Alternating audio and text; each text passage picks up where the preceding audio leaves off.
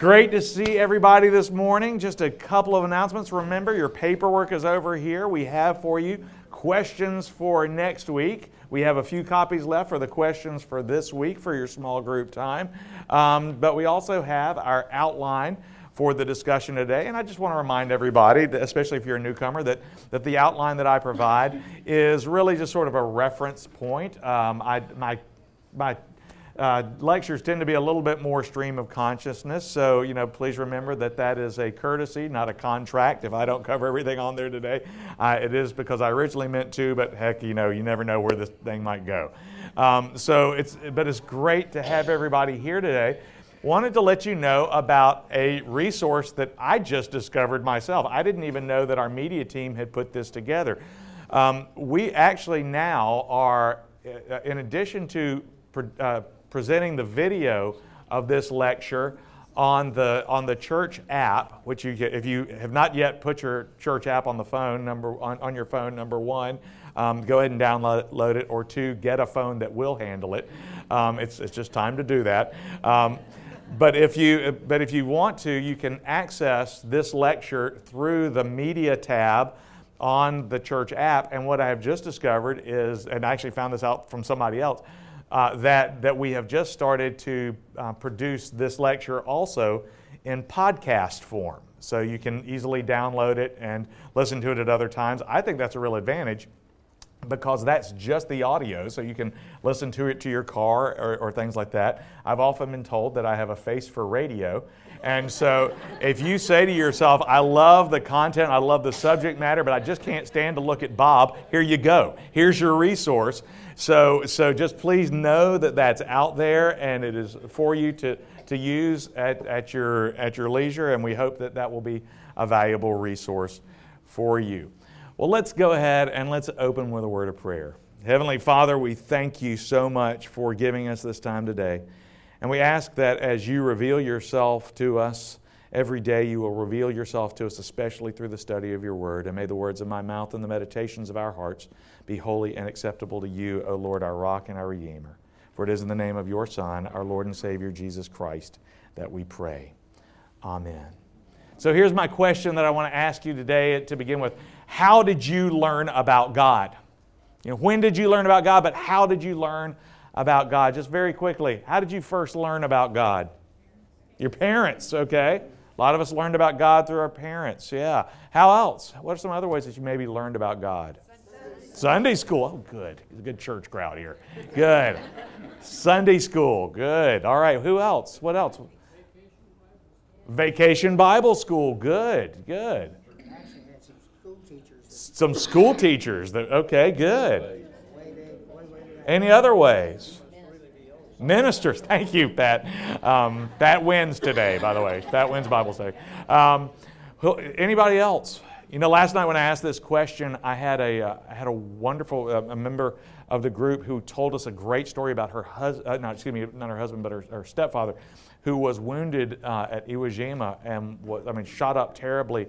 And he actually was not a practicing Christian or anything, but he had a vision of Jesus Christ while he was wounded on the floor in this medical center at Iwo Jima, and that's how he came to learn about God. And we had another person tell a story last night about a friend who had learned about God through just discovering a Gideon's Bible in a hotel room. And that's one of the things you'll often hear from Gideons is that one of the reasons they still put Bibles in hotel rooms is because statistically speaking, that is one of the highest ranking places where people go to commit suicide. And so they make sure, they try as best they can to make sure there's a Bible in there, because there are so many testimonies of people who go in to a hotel room looking to end their life, and they start reading that Gideon's Bible and something just comes to them. But on the topic of visions, one of the things you've heard us say from the pulpit and in other contexts here is that one of the most amazing things that's happening in the world right now is that in places like places all over the Muslim world, but especially in Iran, people are just coming to Christ like crazy. And part of that is because of the teaching of the underground churches there.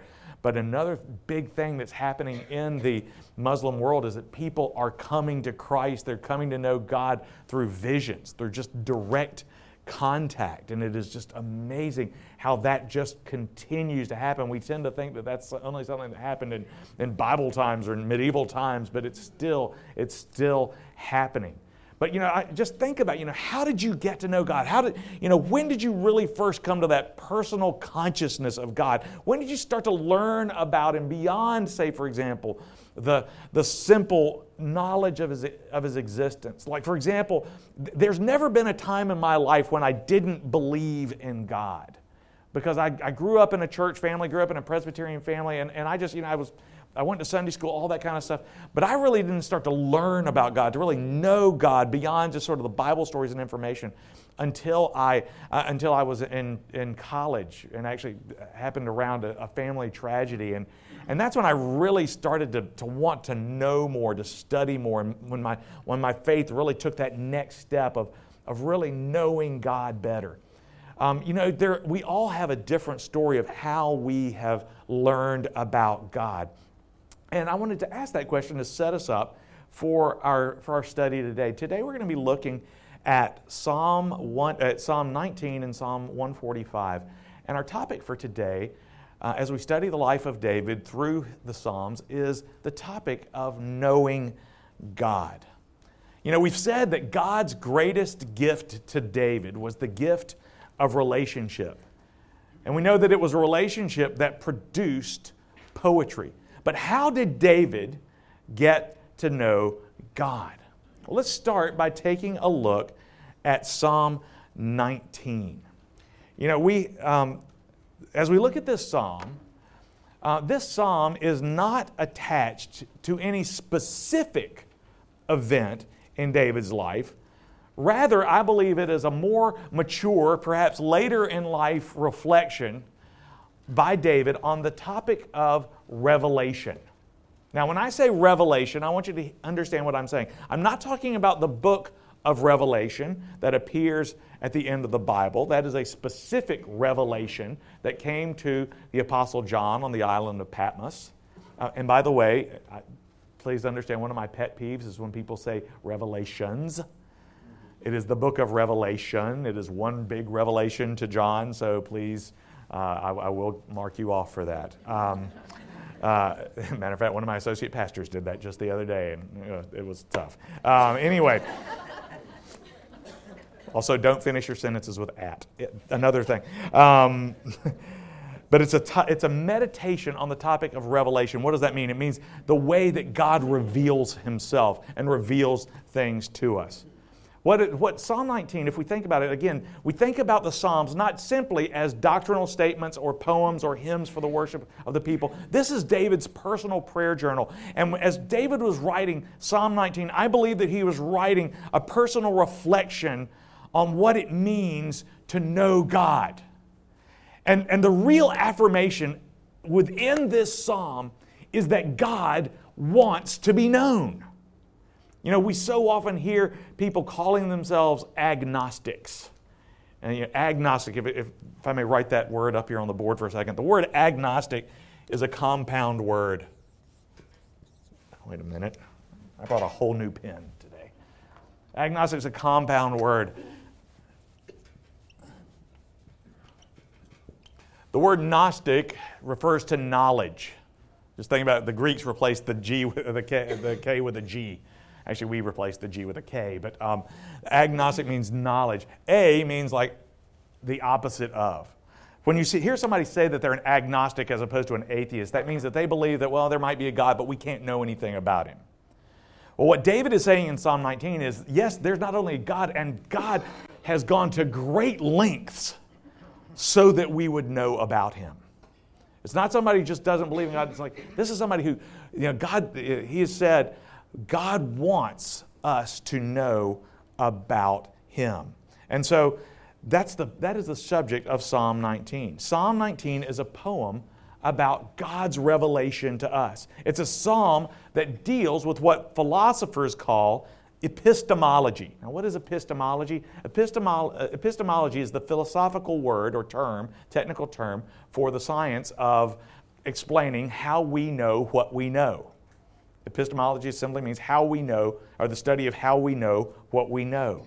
And for thousands of years, God has wanted to teach people about Himself in ways that they could understand. Now, theologians describe this process in two phases. The first phase, if you look on your outline, is called general revelation. And general revelation is revelation, that is the revelation of God through nature or through the things that God has created. And the reason it's called general revelation is because it is available to anybody. Anybody can see it.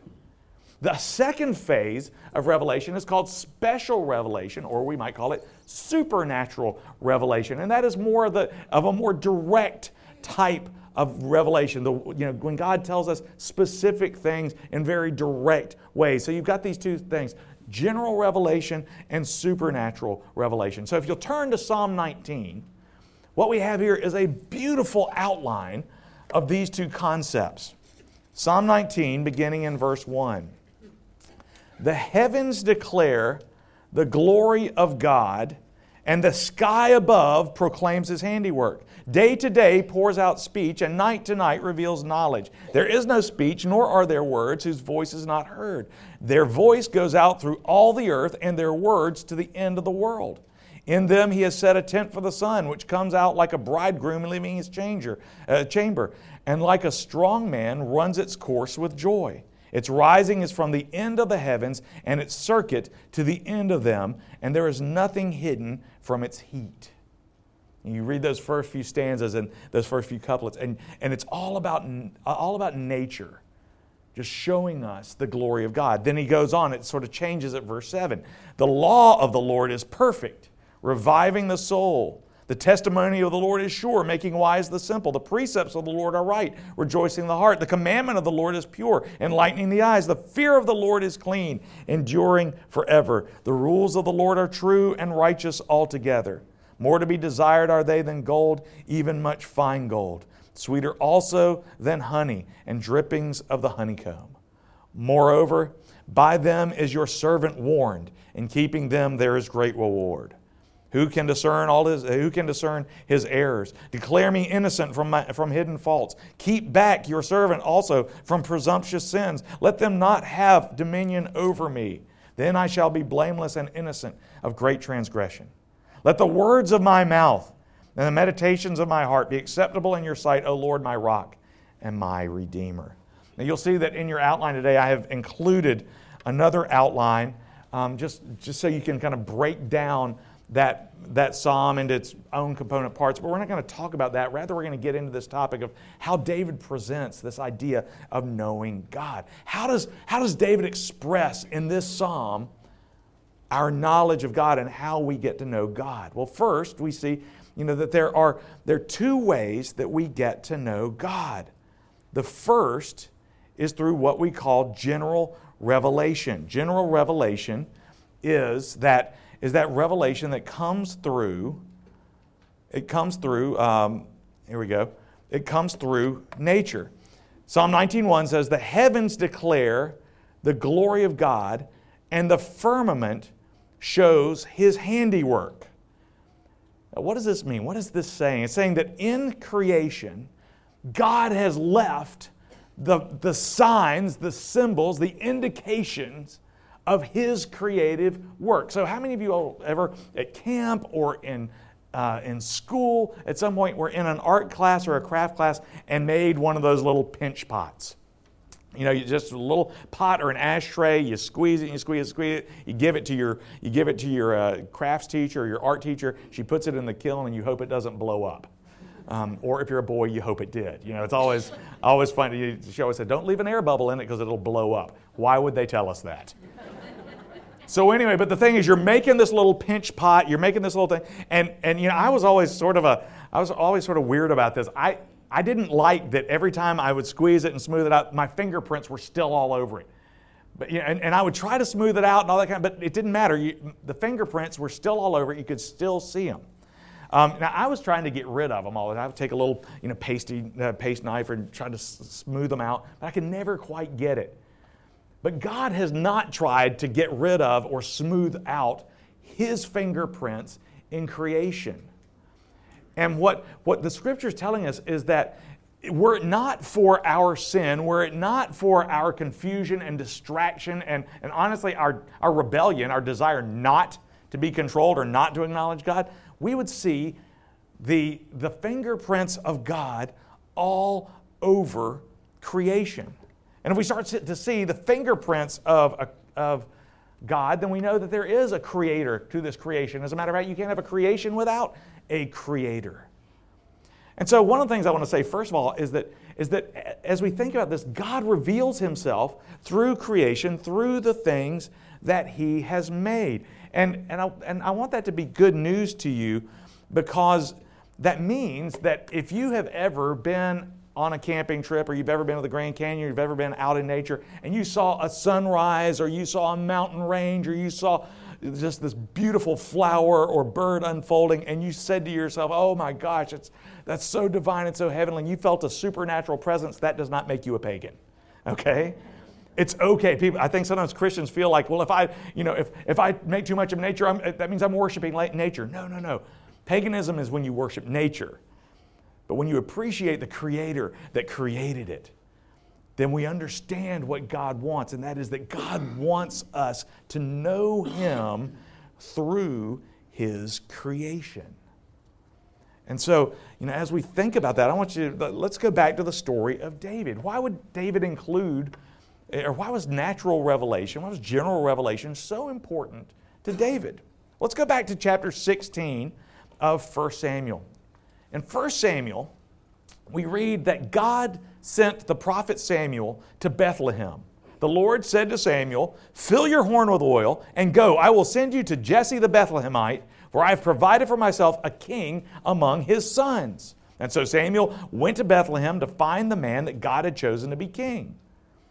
And so then Jesse was told, bring out all of your sons so that I can look at them, not telling you why, but just I would like to meet all of your sons. So Jesse brought all of his sons to Samuel. And right off the bat, just right when they show up, straight out of the dugout, Samuel looks at these guys. He says, oh man, I know who it is. He sees Eliab. It says, when they came, he looked on Eliab, the son of Jesse, and he thought, surely the Lord's anointed is before me. But what did the Lord say to Samuel? Nope, that's not him. So Samuel said, oh, well, all right. Well, then he looked at the next kid. He said, oh, wow. All right, maybe this is him. Again, the Lord, nope. And the next one, nope. And the next one, nope. And he's starting to get a little bit nervous probably because, Jesse has a lot of sons, but he doesn't have an unlimited number of them. And it's no. And God says, listen, Samuel, don't look at the appearance or the height of his stature, because I've rejected him, meaning Eliab and the others. For the Lord sees not as the man sees. Man looks on the outward appearance, but the Lord looks on the heart. So the next son was rejected, and the next son was rejected. And finally, he comes to the end of the line, and Samuel just, I would imagine, sort of dejected, turns to Jesse and said, are all your sons here? I mean, because I'm pretty sure I got clear instructions from the God who knows everything, and I'm not finding the one that I'm supposed to find. And Jesse said, well, yeah, I've got one more, but he's the youngest, and he is out keeping the sheep. The Lord tells Samuel to anoint Jesse's youngest son. But who is Jesse's youngest son? He's the runt of the litter. The Bible tells us he's a good-looking kid, but in Jesse's estimation, he was so far down the ladder, so insignificant, that he was not even worth pulling off a sheep duty when the prophet visited. Now, it's interesting. Again, think about that. There remains yet the youngest, but behold, he's keeping the sheep. David began his life as a simple shepherd. And although we know nothing about David's early childhood before he makes his first appearance in 1 Samuel 16, we know a lot about shepherds. And one thing that we know about shepherds is that they spend a lot of time outside. And they spend a lot of nights under the stars, because you don't just leave the sheep at night. As a matter of fact, that's one of the times when they are most vulnerable. And before Samuel ever arrived on Jesse's doorstep, David had already experienced God's revelation. Every night, David would sit under the stars, he would play his lyre or just throw rocks, listen to the sheep, look at the space around him, and something was moving him. This is actually a picture taken from the Hubble Space Telescope. I actually met the director of the Hubble Space Telescope project at one point. This is a guy who got to see things that nobody else had ever seen, because he was like the first person who would get to see the pictures from the telescope. So he was one of the people who got to see those things first human eyes to see these things. You know where I met him? I met him in a Christian youth conference. The guy's a believer. People like to say that scientists aren't believers and things like that. No. I've known too many to believe that. But here, this is the kind of thing, this maybe not Hubble telescope level, but can you imagine the light show that David got to see every night? I mean, this is way before the days of light pollution. We have to go all the way out to West Texas, to McDonald Observatory in that area, if we want a real view of the stars. I mean, the stars are bright. They are big and bright deep in the heart of Texas. But it's still not as good as the view that David would have gotten on any given night. And every night, David would see this incredible light show above him, and something moved in him, something pulled him. And later in his life, when he's writing this psalm, he says, I knew, just looking up there, that there was more even than the words that I had heard explained. Just kind of like the music that goes along with the lyrics of a song. It enhances and it blows up and amplifies the presence of God. We call that general revelation when we have that sense of God from the things that He's created. One of my mentors, Dr. Ben Lacey Rose, once preached this. He said, I believe in God because the complexity and the beauty of the physical world point to an intelligent Creator. Only the mind prepared with intellectual excuses and in denial about real evidence can deny that there is a Creator of this world. It and we are no accidental assortment of chemicals and mutations. And if we will only listen, nature itself, by its wonder, its sublime balance, its unity and variety, and its awesomeness, cries out that there is a God behind it all. This is not just simply a philosophical idea. This is also something that is confirmed in the book of Romans. In Romans chapter 1, Paul writes this, For what can be known about God is plain to them, because God has shown it to them. For His invisible attributes, namely His eternal power and divine nature, have been clearly perceived ever since the creation of the world in the things that have been made. So they are without excuse. Now, please understand that last line there too. So that they are without excuse. Paul is not saying, if you're really smart and sophisticated, you might catch this. He's saying, no. Creation is designed to reveal the glory of God. And it's not our stupidity or our lack of education that hides it from us. It's our rebellion. It's our sinfulness. It's our rejection and our will to independence and our distraction. All that stuff that we call sin. Because honestly, we have no excuse. God has left so many fingerprints all over this little pinch pot called creation that we should have no excuse but to accept that there is a Creator. And then, as if creation itself were not enough, if we have the courage to admit it, our own experience tells us that there's more to life than this material reality. You don't have to be a Christian to have the experience of the divine, to have the experience of God in the world. You may not know what to call it, but think about it. Have you ever felt in the midst of danger that you suddenly were cared for or protected? Have you ever feared a crisis in your personal life, but when it comes, you experience a sudden, unexplainable calm? Think about this. A stranger makes you feel a sudden rush of love for no apparent reason. When a critical care patient sees the light of glory in a near-death experience. Looking up in the sky, you have a sense of infinite space. Or a sudden glimpse of beauty that makes you forget for a second where you are. You know that a prayer has been answered, and you know that it's not coincidence. Or you've been all by yourself, yet you know that you are not alone. That is God's general or His natural revelation. Don't belittle it by calling it general revelation. That means the breadth of it, not the beauty of it. And so that's what David wants us to know. He's like, yes, I have studied God's word. I have been instructed by some of the best priests and prophets of the ages. But God was showing Himself to me while I was a shepherd out on watch, just through the beauty of His creation and the stars that He hung in the sky.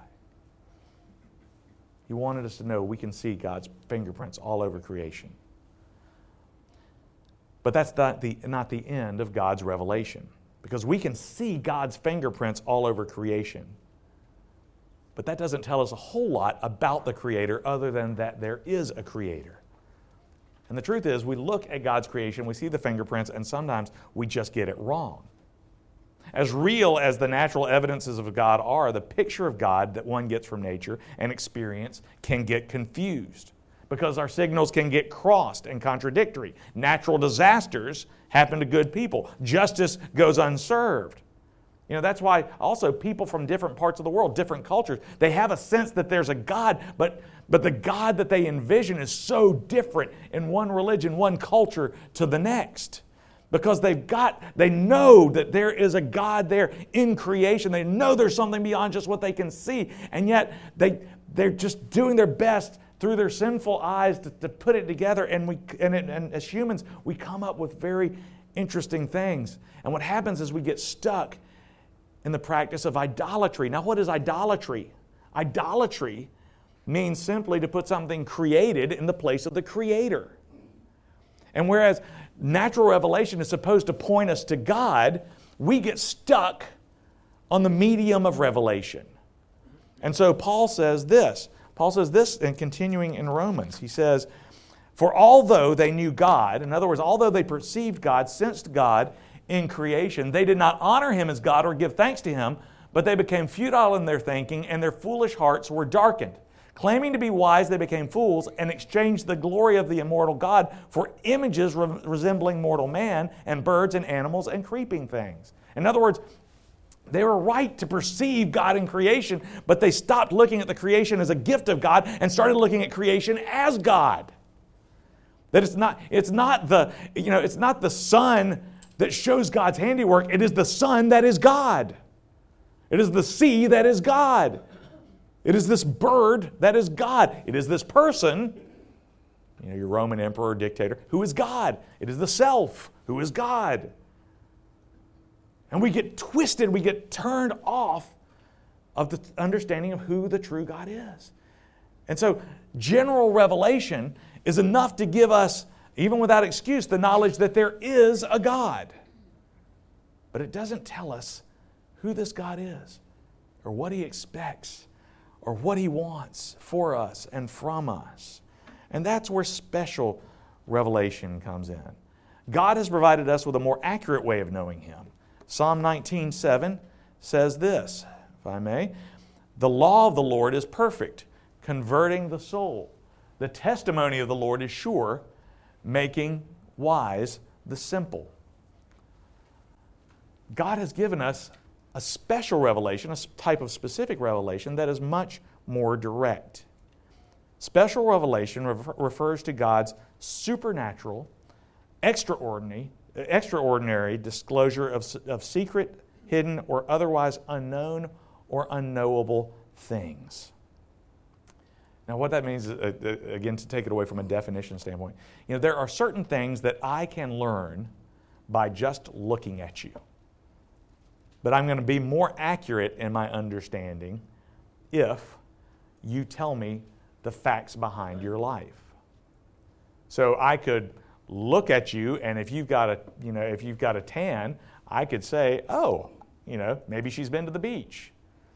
But it may be that you've been skiing in Colorado. And I'm not going to know that unless you tell me that. Now, again, I can make all kinds of assumptions and I can infer things from the clues I see, but I'm going to get it wrong. And so God has provided for us a medium or media through which He gives us direct information. Again, think about it this way. I can look at a picture of you and learn some things. Or I can look at I can look at, or I can read a letter from you or your resume, and I'll learn much more specific and correct information. So again, it's a different type of revelation. Both are valid. The picture is still accurate, but I just may draw the wrong conclusions. But those two types of media are ways that God reveals Himself. Let's talk about the three types, really, of special revelation. If we look at Hebrews chapter 1, the writer of Hebrews makes this comment. He says, long ago at many times and in many ways, God spoke to our fathers by the prophets. But in these last days He has spoken to us by His Son, whom He appointed the heir of all things, through whom also He created the world. How has God revealed Himself? What is God's special revelation? Well, it comes basically in three ways. First, God has revealed Himself through His Word. And we say that when we say His Word, we mean those words that He gave through the law and to the prophets. The Torah given to Moses and through the prophets like Isaiah. We get His Word also through the prophets like Isaiah and Jeremiah, but also through prophets like Elijah and Samuel. Many of those words were recorded as Scripture. We hear often the tagline, "Thus says the Lord." This means this is the Word of God. This is His special revelation coming to us. So God revealed Himself through His Word. We also know that God revealed Himself through His Word made flesh. Not just His Word verbal or written, but His Word made flesh. Now, who is His Word made flesh? It's Jesus Christ. Exactly. Colossians says that He is the image of the invisible God, the firstborn of all creation. Again, Hebrews says He is the radiance of the glory of God and the exact imprint of His nature. Those are those two verses if you want to look at those. But Jesus Christ is what God wants us to know about Himself. If you want to know what God looks like, who God really is, look at Jesus Christ, because that's what He wants you to know about Him. You can make all kinds of other crazy conjectures. But God says, okay, but this is who I have shown myself to be. So let's add another layer to that. On the one hand, I can look at a picture of you and learn some things. Or I can read a letter that you write, or I can read your resume and learn more specific details. Or guess what? I can also sit down with you face to face and you can tell me about yourself. And when I make a mistake, you can correct me. And I can just hear the stories and I can hear everything and I can see your mannerisms. And that's what God did in Jesus Christ. He put Himself in flesh form so that we could talk to Him face to face. That deepest, that best. Remember the Hebrew way of amplification. We say good, better, best. They would say good, good, good. Jesus is the good, good, good way of God's revelation. Like holy, holy, holy, good, good, good. The best revelation of God. The third way that we know God, that God has revealed Himself, is through His Holy Spirit. Jesus said, "These things I've spoken to you while I am still with you, but the Helper, the Holy Spirit, whom the Father will send in my name, He will teach you all things and bring to your remembrance all that I have said to you." The Holy Spirit takes what God wants us to know about Him and puts them through authors, through writers, into the written form of His Word. He did it through the prophets in the Old Testament, but He also did it through the written form and the Torah and the Psalms and the prophets all these times. But He put, when God uses the Holy Spirit to put His Word through and into people and through people so that they can then communicate it. So that's kind of like, the Holy Spirit tells, speaks to this person and says, I want you to tell, I want Dan to tell Ann about Bob. But I'm going to make sure you do it right. But Dan is going to say it in Dan's words and in Dan's terms. But the Holy Spirit is the one making sure that the information is correct. That's what we call the inspiration of Scripture. And we'll come back to that as a topic in just a minute. But the Holy Spirit speaks in that way, not only through the writers of Scripture, but also through visions and things like that later on in history. So we have, we've got these different types of communication. Well, let's see how that applies to David. Now, did David have a Bible? Did he have a written record of the words of the prophets and of the Torah, of the law? Yes. David's Bible was the Torah. Well, so how did he learn it? Well, how did David learn the Bible? How did he learn his Bible stories? The same way we did, through his parents. Jesse and his mother did what good parents, good Jewish parents were supposed to do. Deuteronomy says this, "And these words that I command you today shall be on your heart. You shall teach them diligently to your children, and shall talk of them when you sit in your house, and when you walk by the way, and when you lie down, and when you rise. You shall bind them as a sign on your hand, and they shall be as frontlets between your eyes. You shall write them on the doorposts of your house and on your gates." David's parents taught him from an early age the stories of his people and the stories of his people's God. So David learned the Torah from a very early age. And not just that, he didn't learn it just through lessons. At this point, we don't know yet if David is literate. Even if he was, there's so few actual scrolls around. Most of this was probably done orally. But he didn't just learn it in terms of prose, he learned it in terms of song. What was David out there doing while he was looking at the stars and while he was taking care of the sheep? He was probably out there doing what to kill time? Playing his harp, singing the songs of faith. How many of you learned something about God by singing songs? Jesus loves me, this I know, for the Bible tells me so. Holy, holy, holy. All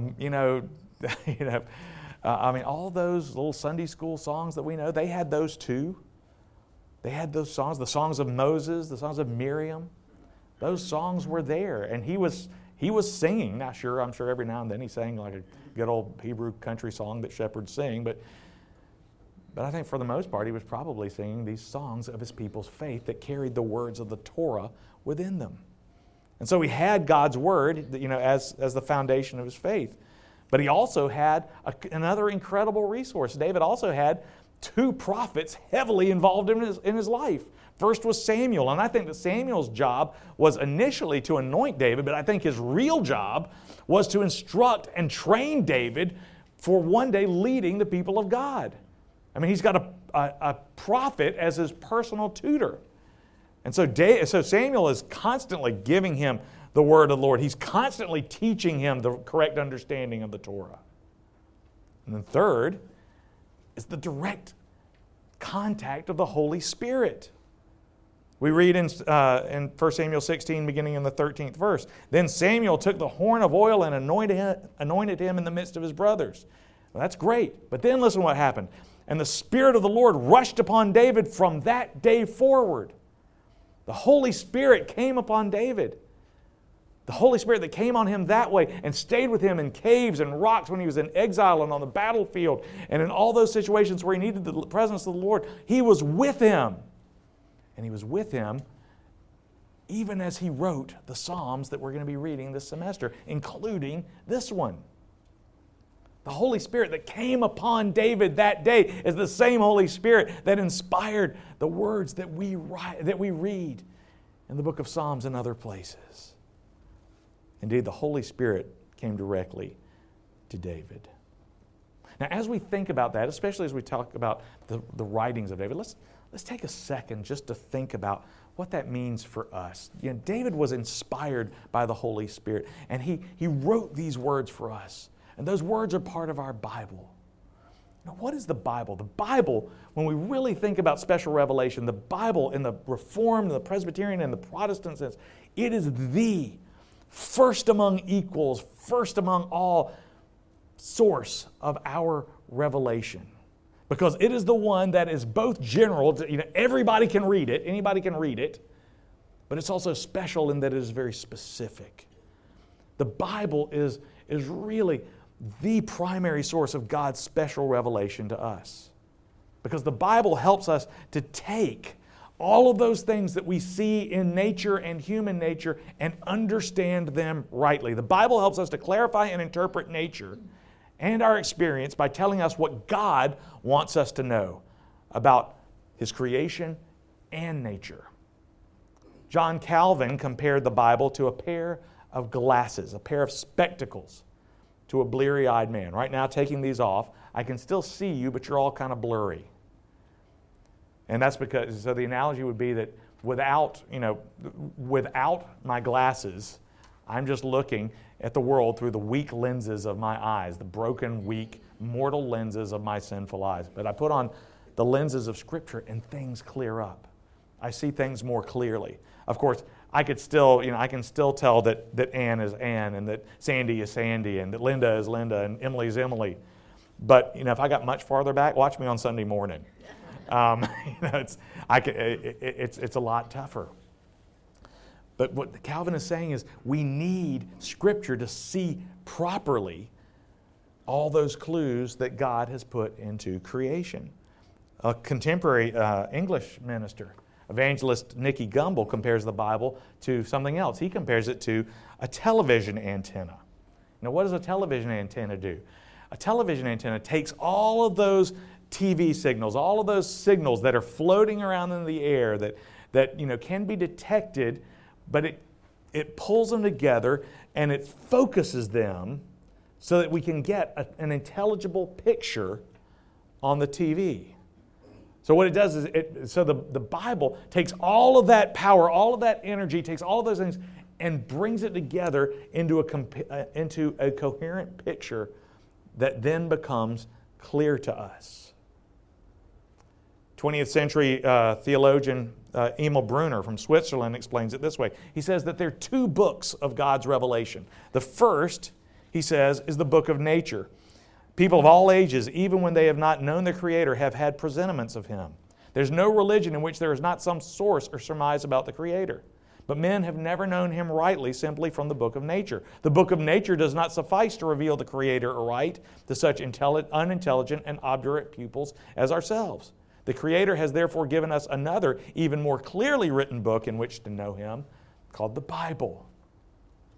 The church, especially the Protestant church, has always understood that the way we get to know God is through the Word of God. I can look at your picture all day, but if you tell me what you want me to know about you, that is the ultimate source of our knowledge. You can look at me all day, and you might be able to judge some things about me, but you might not know certain things about me until I tell you where I went to college, where I grew up, the names of my parents, all of those types of things. We believe that what God wants us to know about Himself, what is critical for us to know about Himself, comes through Scripture. And that is so important because when we're talking about Scripture, when we're talking about the inspiration of Scripture, we're talking about God's Word to us. And we use the word inspired. The word inspired is actually a translation of this word, theopneus. It's, again, a compound word.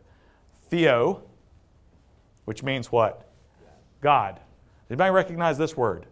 Specifically this part of the word. Pneu. Anybody recognize that? Huh? Air. Yeah, like what? Like pneumonia. Like pneumonia. Pneumatic. Breath. It is the word that means breath. It's also the word in Greek that means spirit. The word for spirit in Greek it's the same word for breath and spirit. Interestingly, also the same in Hebrew. In Hebrew, the word for breath is ruach. In Greek, the word is ruach. So when we're talking about the Spirit of God or the breath of God, we're talking about the Ruach Elohim. Also interesting, it also carries over to both Chinese and Japanese as well. Qi means breath and spirit. There's a deep connection between these two things. And when theologians talk about the Scriptures being inspired, what they mean is they are God-breathed. Now often, and this is really kind of a matter of perspective, most of the time when people are thinking about the inspiration of Scripture, they're thinking about, it's that the writers of Scripture were inspired in the sense that they breathed in the revelation of God. But really the more specific use of this word is not God-breathed in the sense of inhalation, like I'm breathing in the Word of God. It's more God is breathing out His Word. And we say inspired, but it should really be expired. That the Bible is the expired Word of God. That He is exhaling that into the people that He is going to use to communicate it. So inspiration, when we talk about the inspiration of Scripture, we're not talking about like the inspiration that we get from a sunset or that you would get from a beautiful man, a beautiful woman or a handsome man or romantic inspiration. We're talking about what God has sent out. And so what David is telling, or what we know about David is that David received the Holy Spirit, and therefore the words that he got, even the words about knowing God that we receive from him, are not just about God, they are from God. That's the big takeaway and the whole discussion of the inspiration of Scripture. We believe that the Bible is not just a book about God, we believe that the Bible is a book from God, or rather it is literature, it is a bunch of different writings from God, and therefore there is a unity in the Scripture because of that. So when Paul says all Scripture is breathed out by God, all Scripture is inspired by God, he is saying that all Scripture comes from God, both David's Bible and ours. Both of these things are connected. It is a supernatural book. And so this is what Davis wants us to know, is that revelation, whether it's general or special, comes from God. Now, I want to, and let me say this one, I'm going to move on very quickly. Special revelation is critical to us because special revelation tells us the things about God that we are not going to figure out on our own. Nature is not going to tell us about His covenant with the people. It's not going to tell us about His grace in forgiving our sins. It's not going to tell us about His Son who took on flesh so that He could atone for our sins. It's not going to tell us about His grace. It's not going to tell us those things. And that's why we need special revelation to tell us the things that we're not just going to figure out on our own in nature. Whether it's things about us, or whether it's stuff about God, or whether it's things about ourselves. Herman Bavinck, the great Dutch theologian, wrote this: "General revelation cannot explain the greatest contradictions in man. It reckons only with his greatness and not with his misery, or only with his misery and not with his greatness. It exalts him too high or depresses him too far. For science does not know of his divine origin. General revelation does not know of his profound fall, but the Scriptures know of both. And they shed their light over man and over mankind. And the contradictions are reconciled, the mists are cleared, and the hidden things are revealed. Man is an enigma whose solution can only be found in God." So general revelation is the first step, but special revelation is that antenna. It is that pair of glasses that helps us see what God really wants us to know. So turning to our second psalm very briefly. As we read this psalm, especially as you read Psalm 19, you begin to understand that David's faith was not simply a head knowledge. It's also a heart knowledge.